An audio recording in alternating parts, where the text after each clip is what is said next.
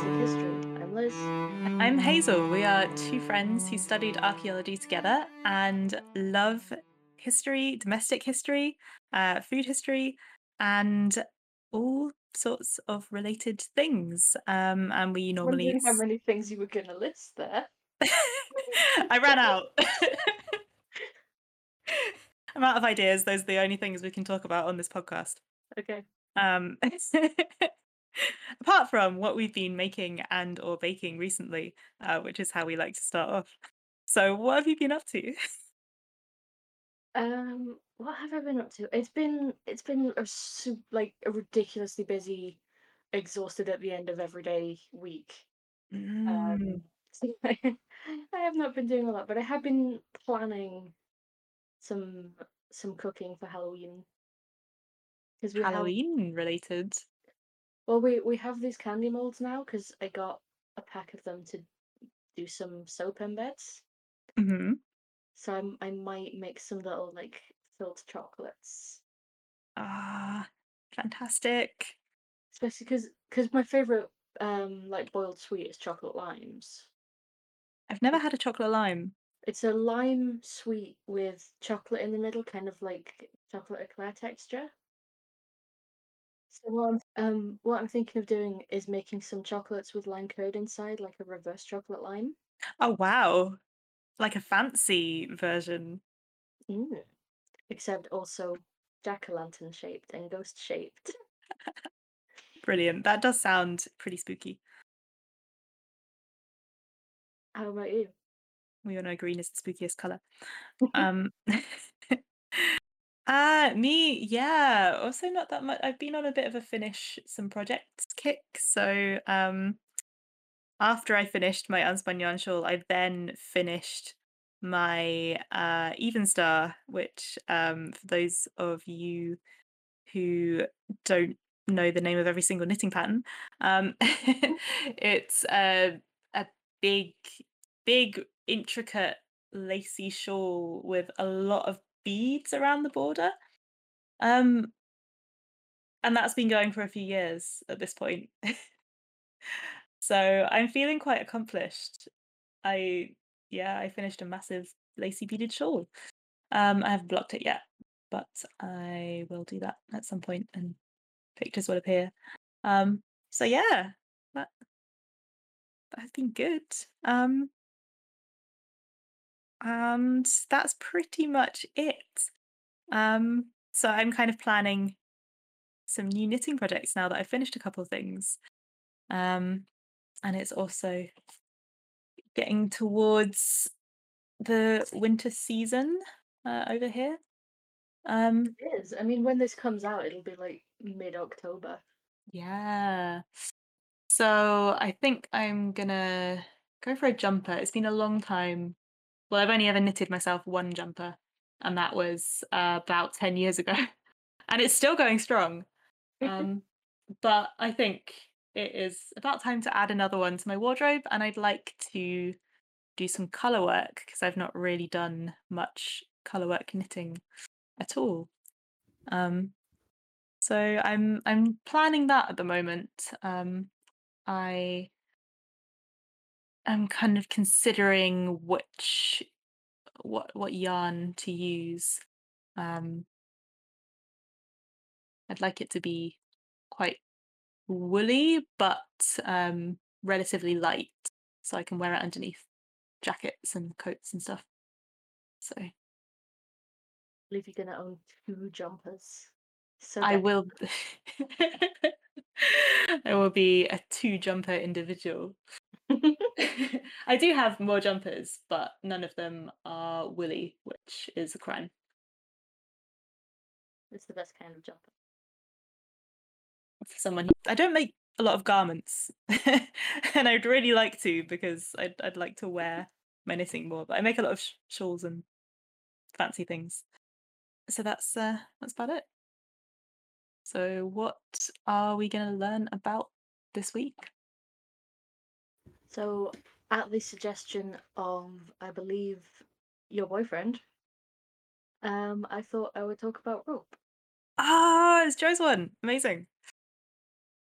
I do want to know about rope. So I know I like to ask this question a lot, but it's always fun.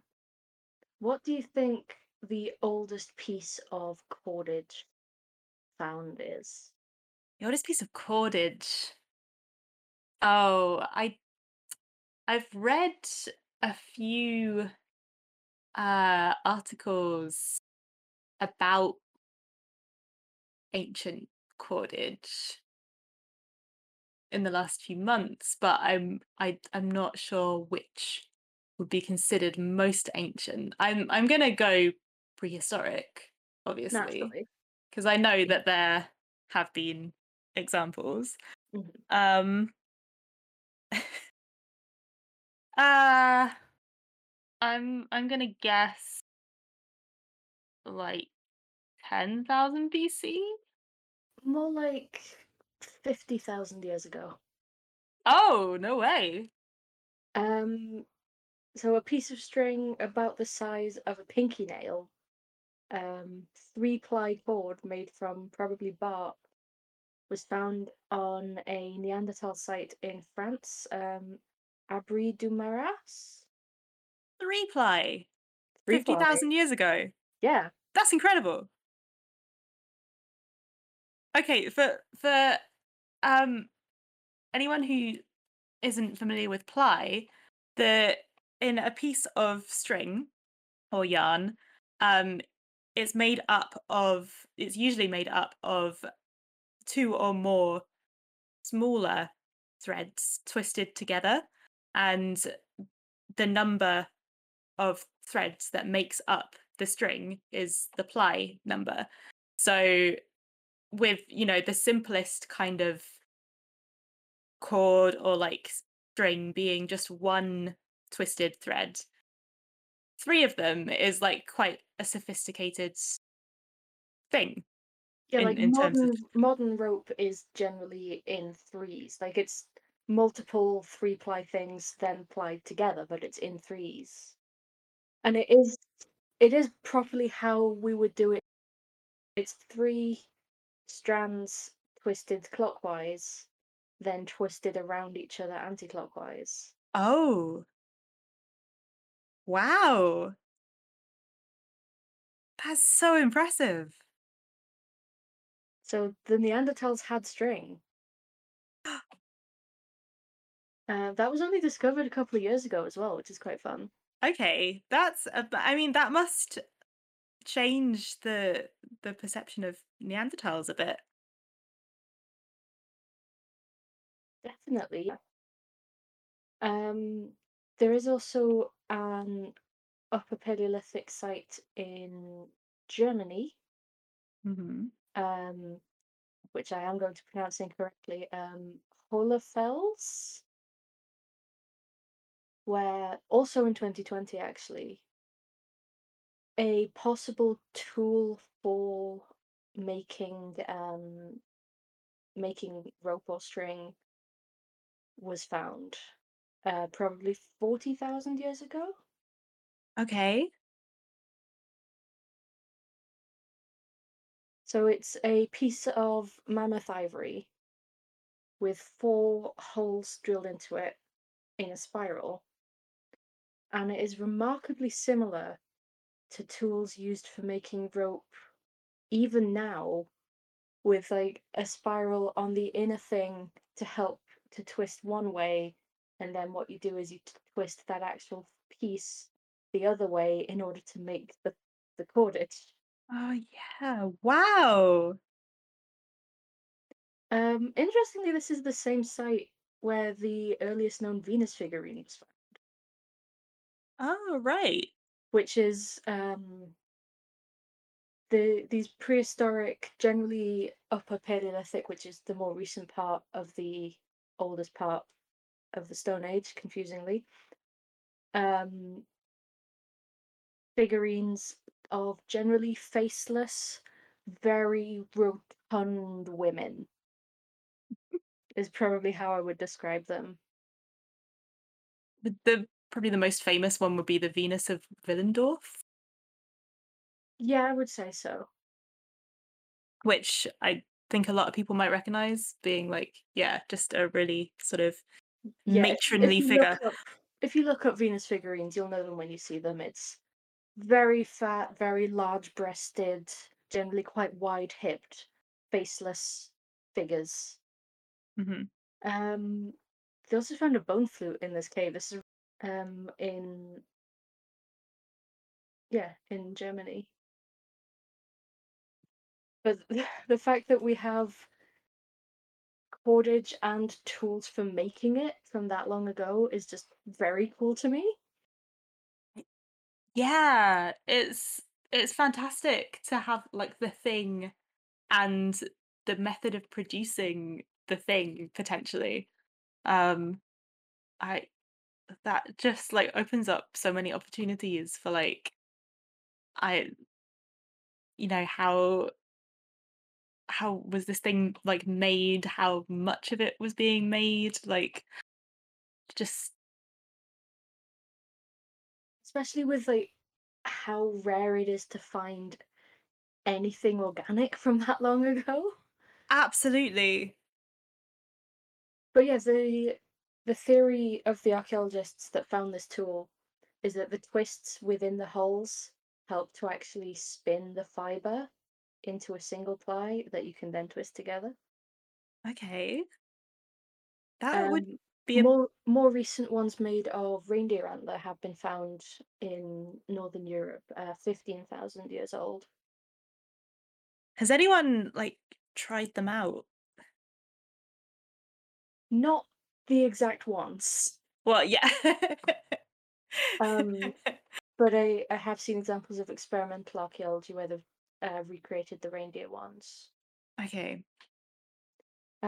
We also have impressions of cordage. I should say, because I haven't actually said, cordage is basically any plied thing. It's yarn, it's string, it's rope. Anything you could define as a cord. But in Lascaux, in France, they found fossilized two-ply rope from about 15,000 BC, but we have impressions of cordage on pottery from as far back as 28,000 years ago. Oh, fantastic. So, like, we've had cordage for a while. I didn't realize anything had been preserved from, like, that far back. I mean, I guess it's one of the basic, like, when you're sitting down in the grass, you you start twisting the grass just kind of naturally, and then it's easy to see how that would emerge. I do know an archaeologist who has a theory that cordage originally evolved as a way of making it easier to carry pots, kind of making those like macrame pot holder things, and you can then carry the pots around on those. Yeah. Which, like, I can believe that. Yeah, that seems plausible. I am not a prehistorian, but that seems plausible.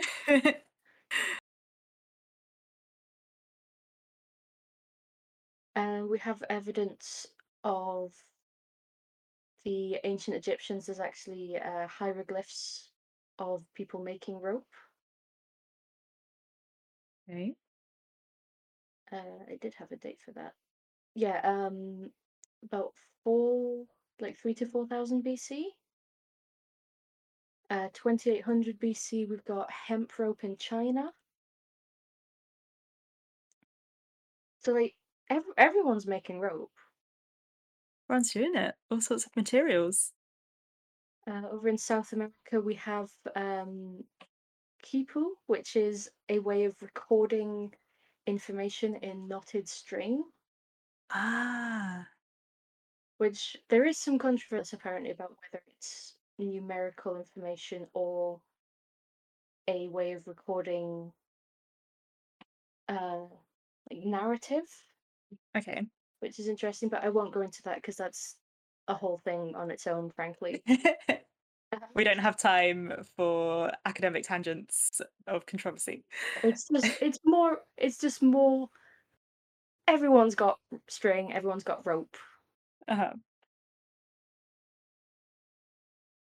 Then we get into the Middle Ages and we have rope walks, which is one of my favorite things in history, honestly, So which I have is a vague idea of a rope what a rope walk is, but, I well, what do you think a not rope walk is? about medieval ones. So I've seen like I've been to like dock museums and seen like the really long rooms. So how are they doing that back in the day? I mean, basically the same as the industrial methods, but without machines. So you Mhm. have a very, very long building, or possibly even an outside space, depending on climate, Uh-huh. where you have a very, very long strand, which you spin. Generally, you twist clockwise and then you twist them together anti-clockwise. I don't know why. I guess clockwise is more of an instinctual direction for people as a Yeah. rule. So you do that one first. Um, so it's a very, very long building, so you can make these really long strands of rope. And then you have a mechanism at one end of the room which twists either mechanically or by a person turning a handle. And you have um basically the same as these antler and mammoth ivory pieces, which is sometimes referred to as a donkey. Amazing. Don't know why. Like it though. Which you pass all of the strands through, and you Mhm. gradually walk that along the rope, so it doesn't all get twisted up too fast or end up twisting in the wrong place first. Ah, I And assume that as would you walk that along, the strands all twist around each other, making its way up and just forming rope. Which you so can like then seal at the end with, say, some tar is quite common. mhm. Wow. It must have taken quite a bit of strength then to make, the big ropes they use on ships by hand. Absolutely, yeah. The thickness of some ship ropes is ridiculous, and then the lengths of it that you need as well. Mm. Um, Not medieval, but HMS Victory had 50 kilometers of rope, That's a lot of rope. which is about 31 miles. I mean, I've cycled 50 kilometers in a day, which gives you an idea of how far 50 kilometers is. Um, but yeah, so rope walks actually still you can find evidence of them in place names. Like the obvious Okay. one is the rope walks in Liverpool, which is Uh-huh. just an area of the city that used to have rope walks. But apparently Cable Street in London is named for rope walks. Really?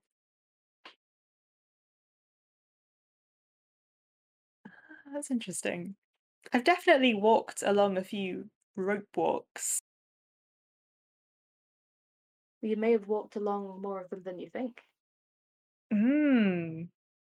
There was one in Lindholmen in Sweden, which created rope for a nearby naval base from the late 17th century until 1960, Oh, wow. which is now a rope museum.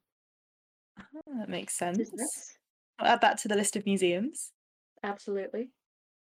Um, so there's also a rope museum in Rochefort in France called the Corderie Royale, Ooh. which was a functioning rope walk, also like similar time frame to the Swedish one, 1666 until the 1960s, Okay. Well, I which is suppose if it currently a candidate for being a UNESCO World Heritage Site. oh, amazing. I suppose if it's been made in a mostly the same way for so long that there's not much reason to stop. Yeah, I guess beyond updating the twisting technology. Hmm. Although I do love that you said about cycling.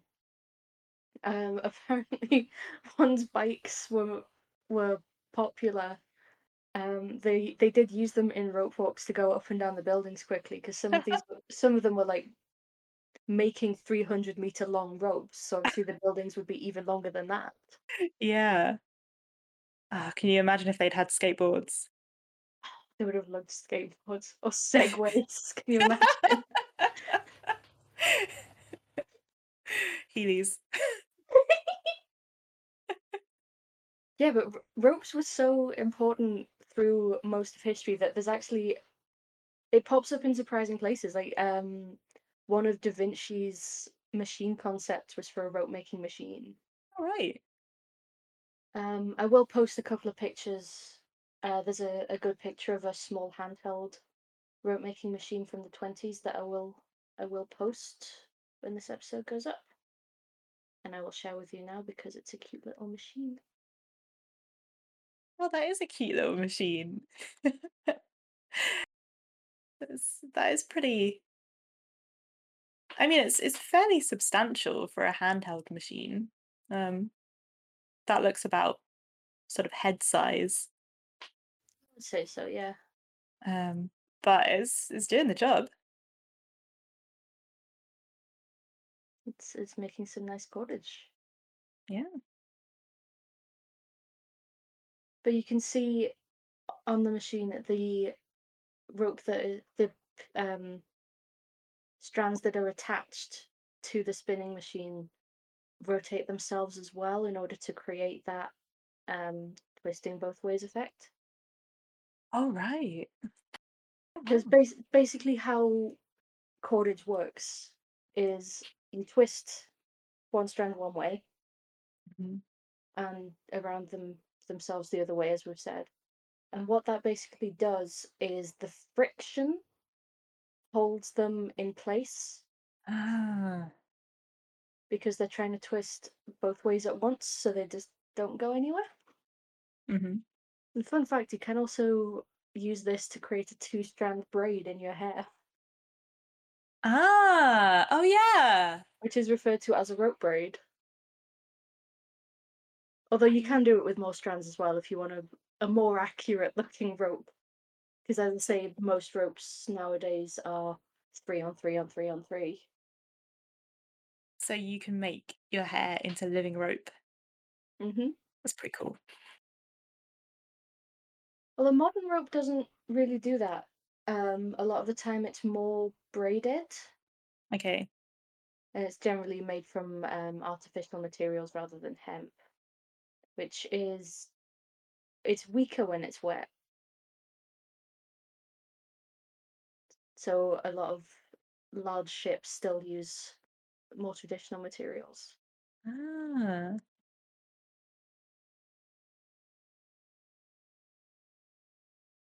I remember reading about one of the tasks they would have people do in the workhouse being Yeah, oakum picking, which is when you recycle rope, yeah. essentially. I was about to get to this. Oh, sorry. I had no idea. Um, so yeah, the yeah they were recycling rope. Mhm. And it's where the phrase "money for old rope" comes from. Oh, right. Because what you would do is you would pick it apart, which was absolute hell on your fingers because they were generally coated in tar Mm. and also just generally sea weathered because this was mostly rope from ships. Um, and basically a thing to keep their hands busy because got to do improving work in the workhouse or in prison. Mm. Must be the Um, deserving poor. well, exactly. Girls and boys in the workhouse and the elderly in prison Oh. would be made to pick apart the strands of hemp from the rope, which would then be made into a substance called oakum, which is a mixture of the hemp and tar used to fill the gaps between planks on ships, Mhm. which is actually still used now for various things, including plumbing, interestingly. Oh, But it's mostly made from new hemp or jute. okay. That sounds like the worst job. picking oakum. Yeah. Oh yeah, like people's fingers would bleed. Oh.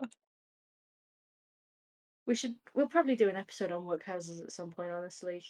Yeah, it's not gonna be a fun one, but I think it's good to do because like, I meet people who have never heard of, like, what a workhouse is or that we used to have them, and I think it's an important thing to know about. Definitely, yeah. Side note, apparently some oakum also contained asbestos, Oh! Oh, no. because that just gets it everywhere. That's even worse. So I just want to talk about a couple of more unusual uses of ropes.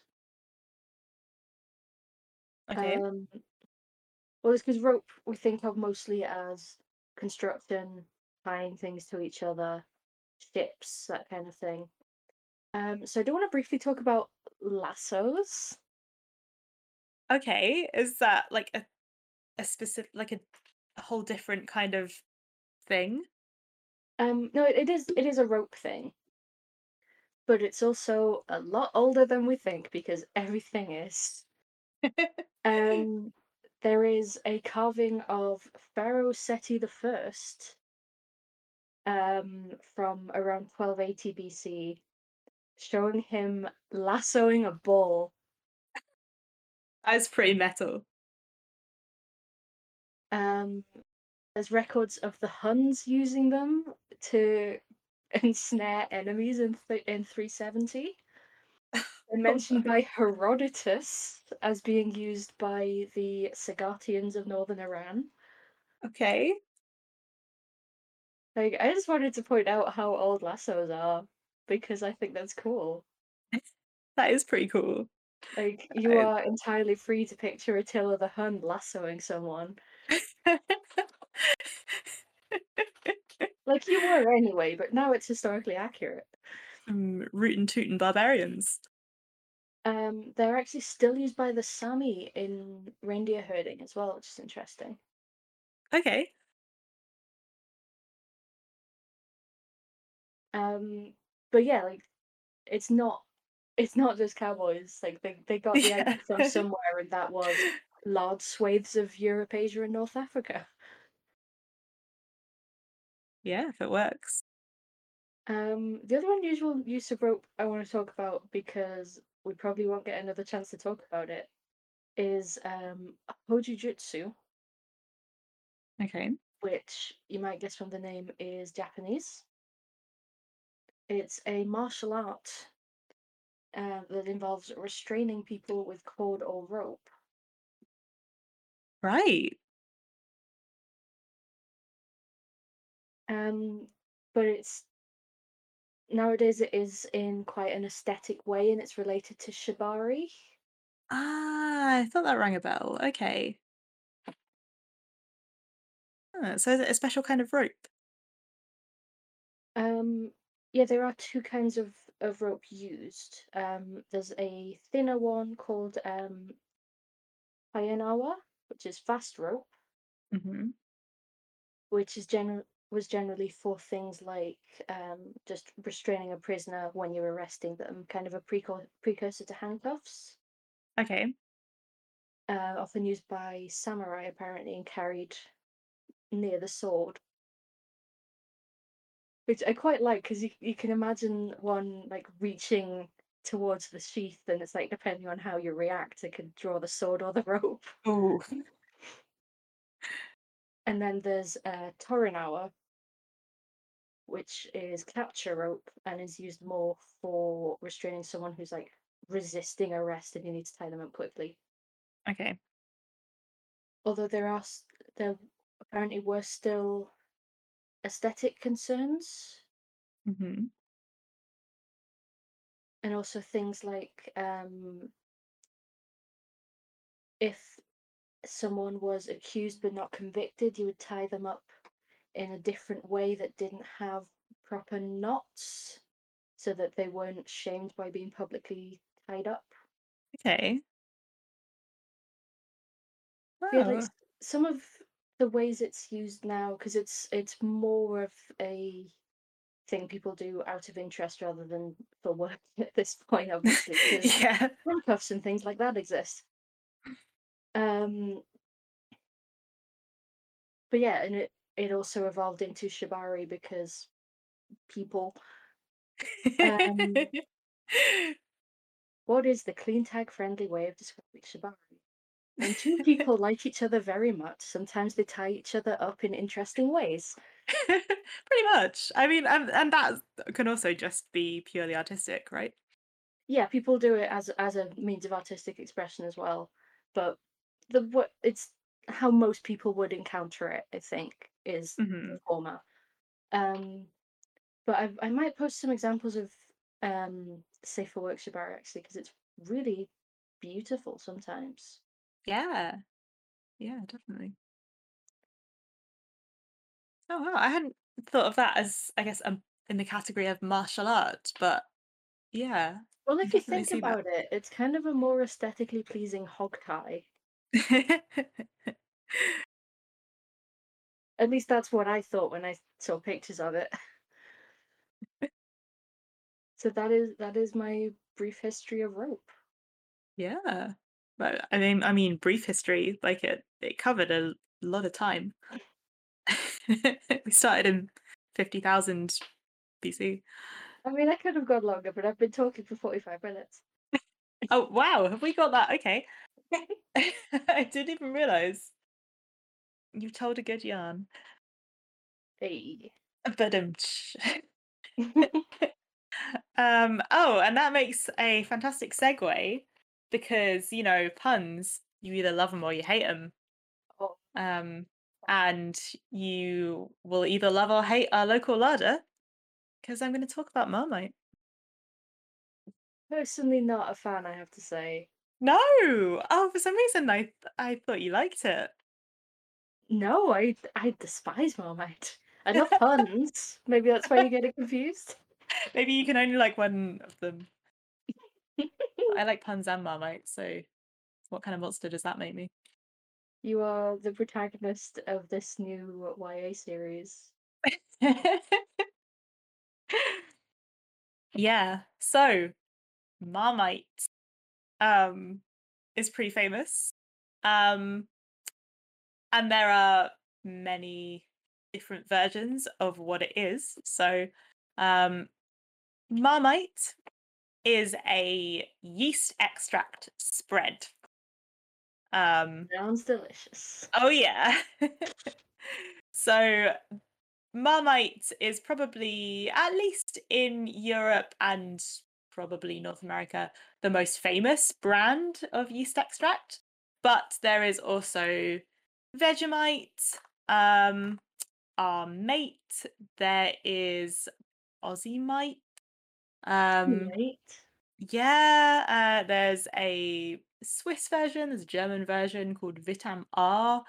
Um, yeah, and there's also yeast extract isn't patented, so there's lots of different own brand versions. You can get it pretty much worldwide, Mhm. So what makes it local? and in my opinion, it tastes delicious.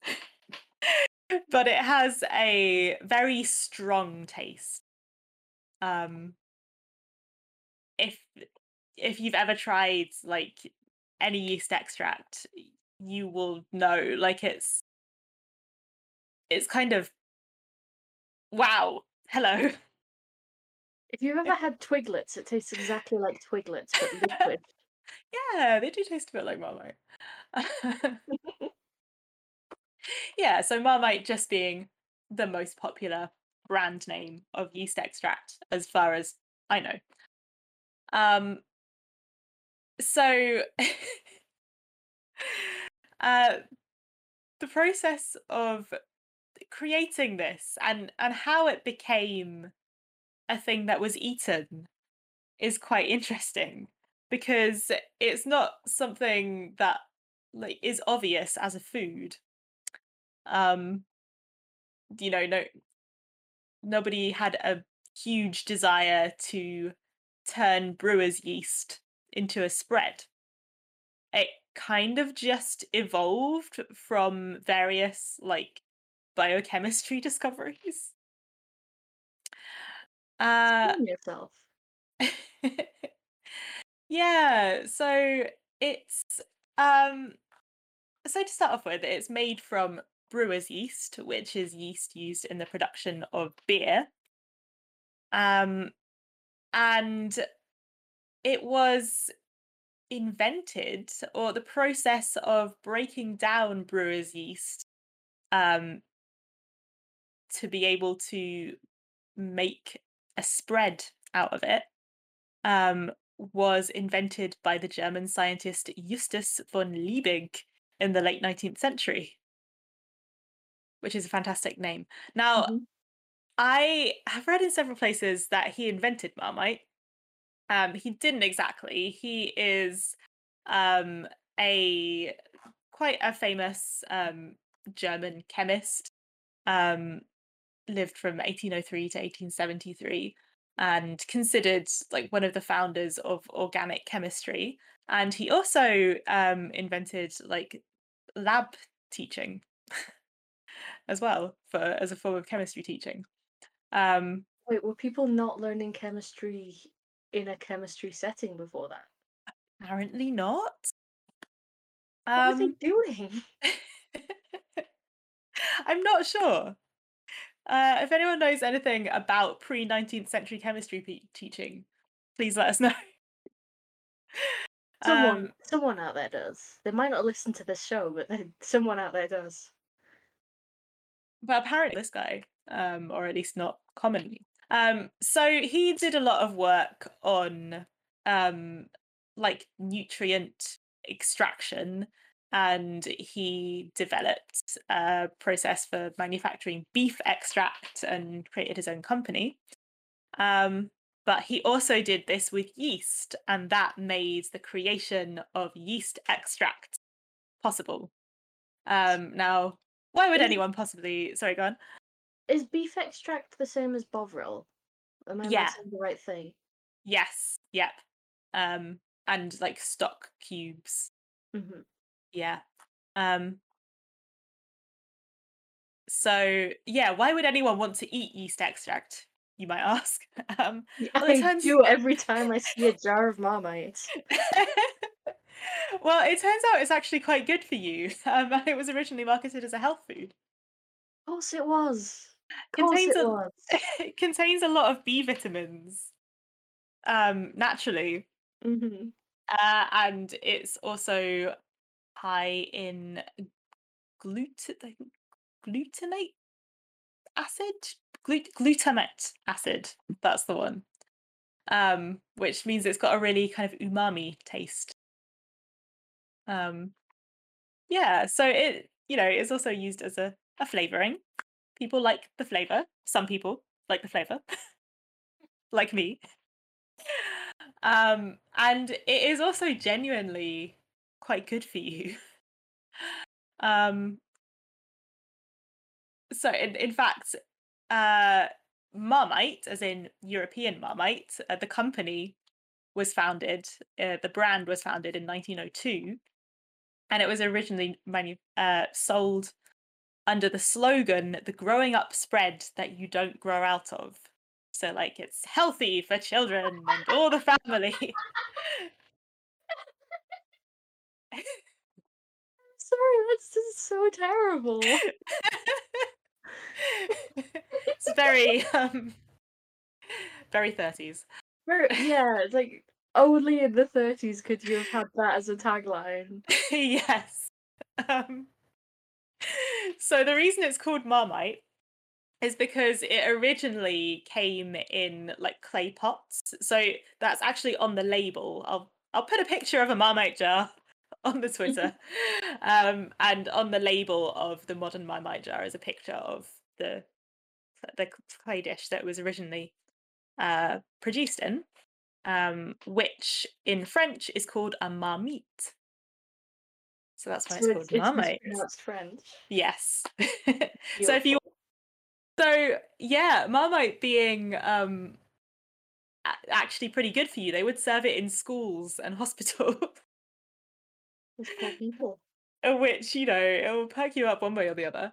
Um, and it was included in ration packs in World War One, and World War Two. Uh, yeah, so it's been popular for over a century, um, for both its flavor and, you know, that is actually quite good for you, and it now has added vitamins in it. So it has folic acid and it has B12 in it now.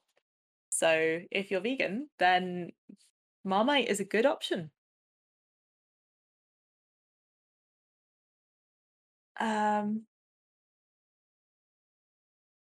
it's had some interesting marketing campaigns over the years.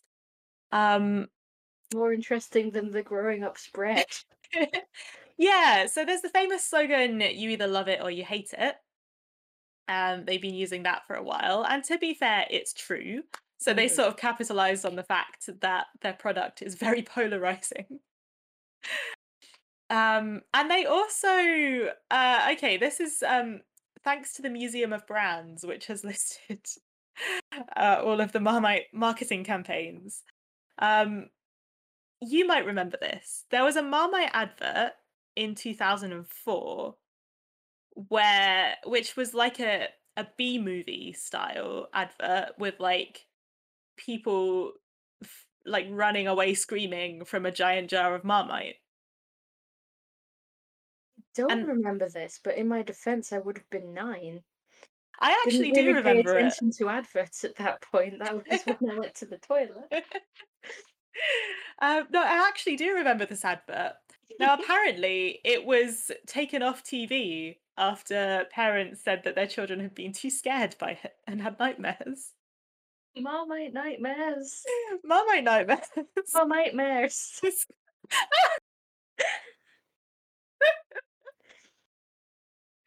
Amazing. So yeah, let us know if you ever had nightmares that Marmite was coming to get you, or if you do after this episode. Use the hashtag Marmite. Yeah. Get it trending. Yes, and Marmite remains popular to this day. And honestly, something being Marmite has now, at least in Britain, it's just entered language. Like you'll Mm. use it as an analogy. Like, if something is controversial, you can say, "Oh, it's Marmite," They do because Marmite jars with Brexit on them did they? when that was a whole thing. Okay, I don't remember if it was like a limited edition thing, but I'm sure there was Brexit Marmite. right. That's interesting.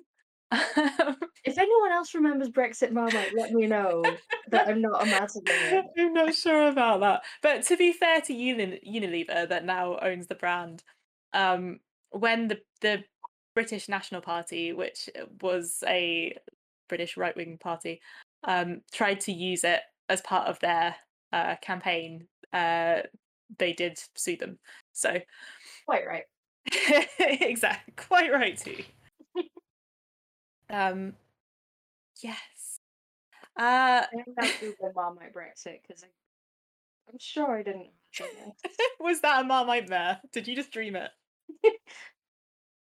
Um, yeah, so many of you listening might be more used to a different brand of yeast extract. It Um, was! it was.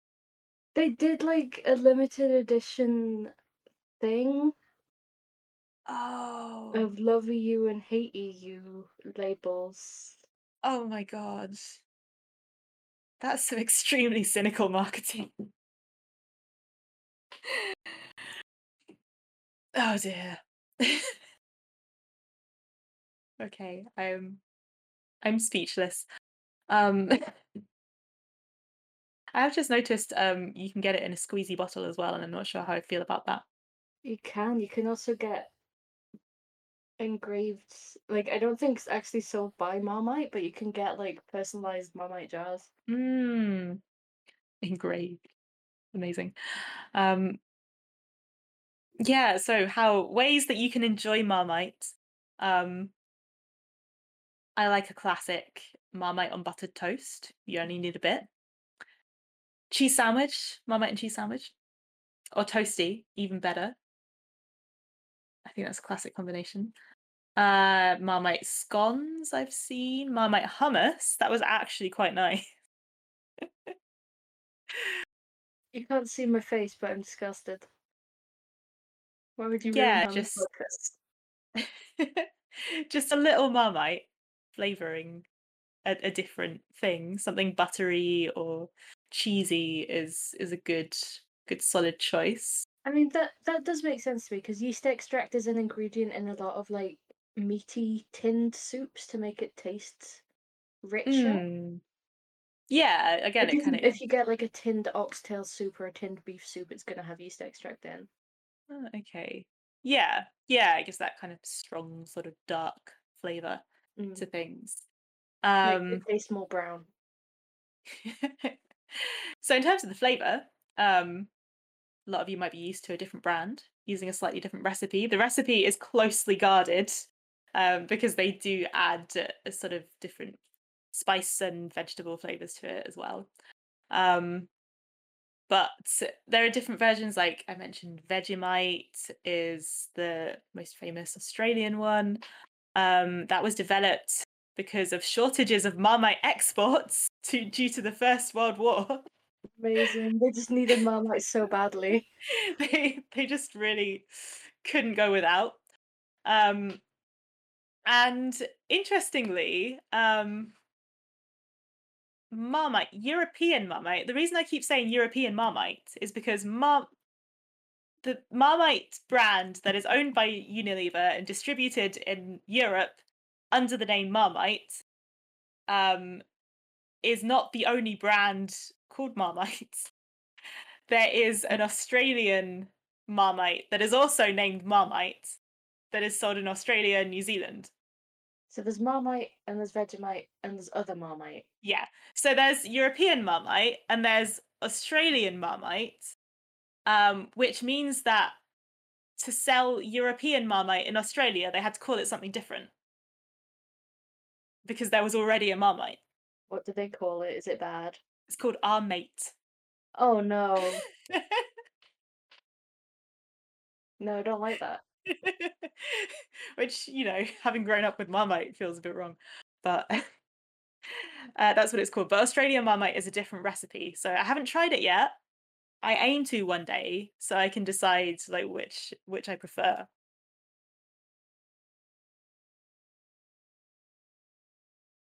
Um Do you so know yeah, anyone many in Australia who can send us some Australian Marmite? many kinds of yeast extract to choose from.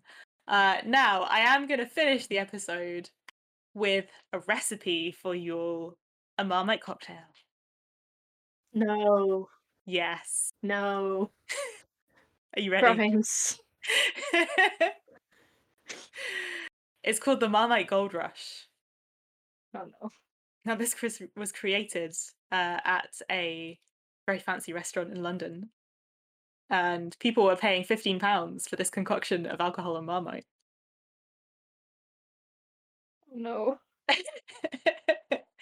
The Marmite Gold Rush contains grapefruit juice, vodka, sugarcane syrup, and Marmite Gold, which is Marmite that contains actual gold flakes. Why? Why would you put gold in Marmite? I don't know what they did. They put everything in Marmite at this point, and now they've put Marmite in other things, and one of them is alcohol. Why? They served it with a teapot of Marmite flavored steam. I'm Like not sure what you're meant to do with that. what? Flavored steam? Flavored steam in a teapot. Someone needs to stop artisanal restaurants. I'm speechless. Oh, good grief. That seems like the point to end the episode. Please try this at home and send us pictures. If you want access to recipes which are not for Marmite cocktails, You don't have to use the gold flavored Marmite. It's probably fine. But yes, if you for some reason don't want that, as well as access to a Discord server where we chat about crafts and food, and have been getting weirdly political lately, because that happens on this show. We get very cross at rich people. turns out Um, history is kind of political. yeah, then you can go to patreon.com/bread and thread. You can also find us on Twitter at Bread and Thread, where we will announce our upcoming episodes with teasers. You can see pictures of things that we talk about on the podcast, like a beautiful jar of Marmite. And also, if you want to see any of the stuff that we retweet or tweet at us, I don't know, I just like saying tweet. You can find us there. Tweet us about your Marmite mares. Please, please Which I do. am now just picturing a horse made of Marmite. If anyone wants to tweet that at us as well, I want to see it. Um, Fan that's up, please. that same stuff is also on Tumblr at Bread and Thread. If you have an episode suggestion or local artist suggestion and are not dating one of us, you can email breadandthreadpodcast@gmail.com. Oh, are we only allowed one episode request per partner? I mean, Nick's done a couple of episodes, so I think I, that would be unfair. that's true, they've earned it. I was just thinking more Joe does not have to email you in order to request an episode. That would be a weird relationship. But what if he wants to do it properly? I mean, I can't be showing favoritism. he can, he just doesn't have to. So thank you for listening, and we'll see you next time.